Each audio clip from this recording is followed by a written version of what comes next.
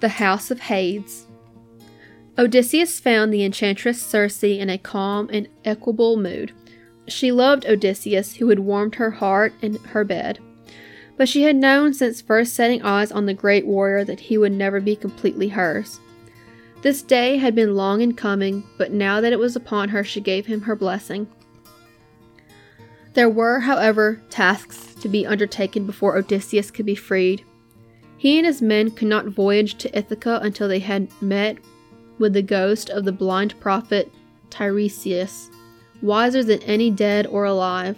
They must travel to him at Hades, bringing gifts to sacrifice to the powers of the underworld.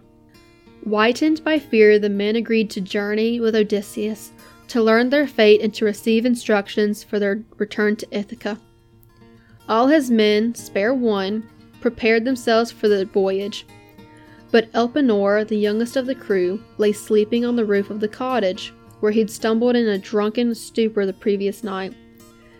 He woke to see the ships and his comrades setting sail from the island of Circe, and forgetting himself, he tumbled to the ground where he met an instant and silent death. The men pressed on, unaware that one of their lot was missing. They sailed through a fair wind raised by Circe, and as darkness drew itself around them, they entered the deep waters of Oceanus, where the Cimmerians lived in eternal night. There the rivers Phlegethon, Cocytus, and Styx converged beneath a great rock, and Odysseus and his men drew aground. Following Circe's instructions, they dug a deep well in the earth beside the rock. Then they cut the throats of a ram and an ewe, allowing their virgin blood to fill the trough. The ghosts of the departed began to gather round the blood, some in battle-stained garb, others lost and confused. They struggled up to the pit and fought for a drink. Odysseus drew his sword to hold back the swelling crowd, startled as Elpenor, pale and blood-spattered, greeted his former master. He pressed forward, moaning and reaching greedily for the mortals. "I have no grave," he uttered. "I cannot rest." He clung to Odysseus, whose cold stare belied the anxiety that pressed down on his heart. He was too close to the wretched creatures of the underworld, near enough to be dragged down with them. He shook Elpenor loose. "I will build you a grave," he said gruffly. "A fine grave with a tomb. There your ashes will lay, and you shall have peace." Elpenor pulled back at once, a bemused expression crossing his pale face. He slid away as reaching arms grappled in the space he left. Faces blended together in a grotesque dance of the macabre. Writhing bodies struggling to catch a glimpse of mortals of the other side. Familiar features appeared and then disappeared as Odysseus fought to keep control of his senses. "Odysseus!" The voice was soft, crooning. How often he'd heard it, sheltered in the tender arms of its bearer, rocked, adored. Mother. Anticlea had been alive when he'd sailed for Troy, and until this moment he knew not of her death. He longed to reach out for her, to take her pale and withered body against his own, to provide her with the comfort she had tenderly invested in him.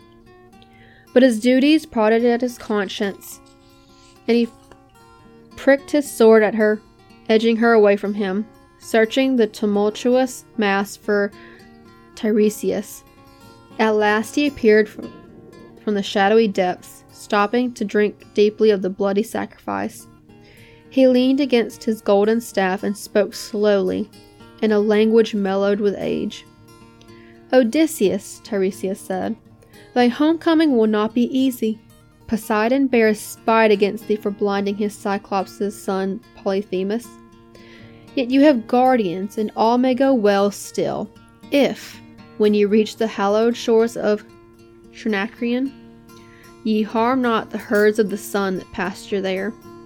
Control thy men, Odysseus. Allow not the greed that has tainted their hearts, that has led you astray, to shadow your journey." He paused, drinking again from the trenches, and shrugging aside the groping arms of his comrades, he spat into the pool of blood. "If you slay them, Odysseus, you will bring death upon your men, wreckage to your ships, and if you do escape, you will find thy house in trouble. No glory in your homecoming, and in the end death will come to thee from the sea, from the great Poseidon." With that, Tiresias leaned heavily on his staff and stumbled away, calling out as he left, "Mark my words, brave Odysseus. My sight is not hampered by the darkness." Odysseus sat down and pondered the blind man's words.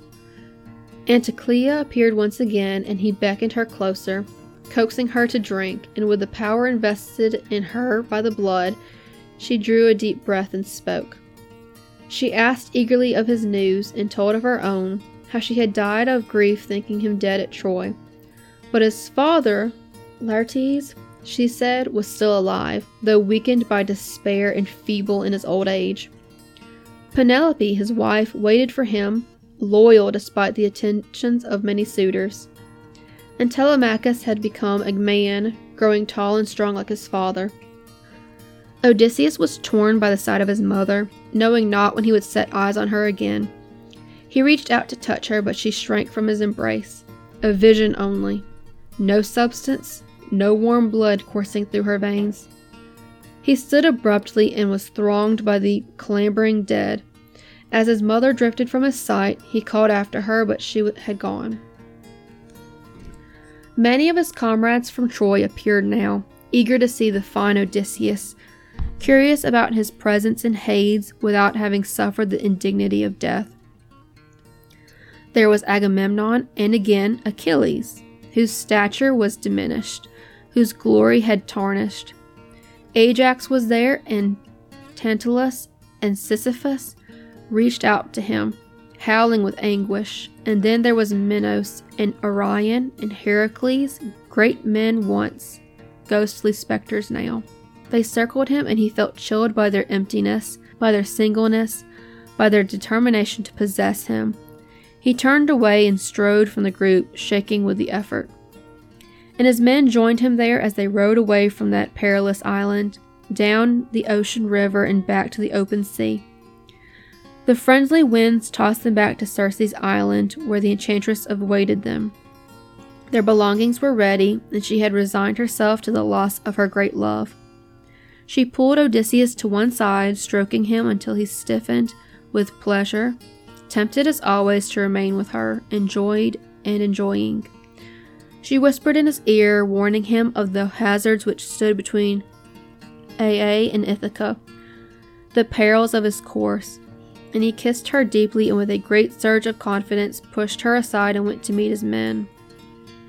Together they uncovered the body of poor Elpenor and burned it with great ceremony, placing his ashes in a grand and sturdy tomb. Their duty done, they looked towards home. And so it was that Odysseus escaped the fires of Hades and the clutches of the shrewd Circe, and found himself heading once more towards Ithaca and home, the warnings of Circe and Tiresias echoing in his ears.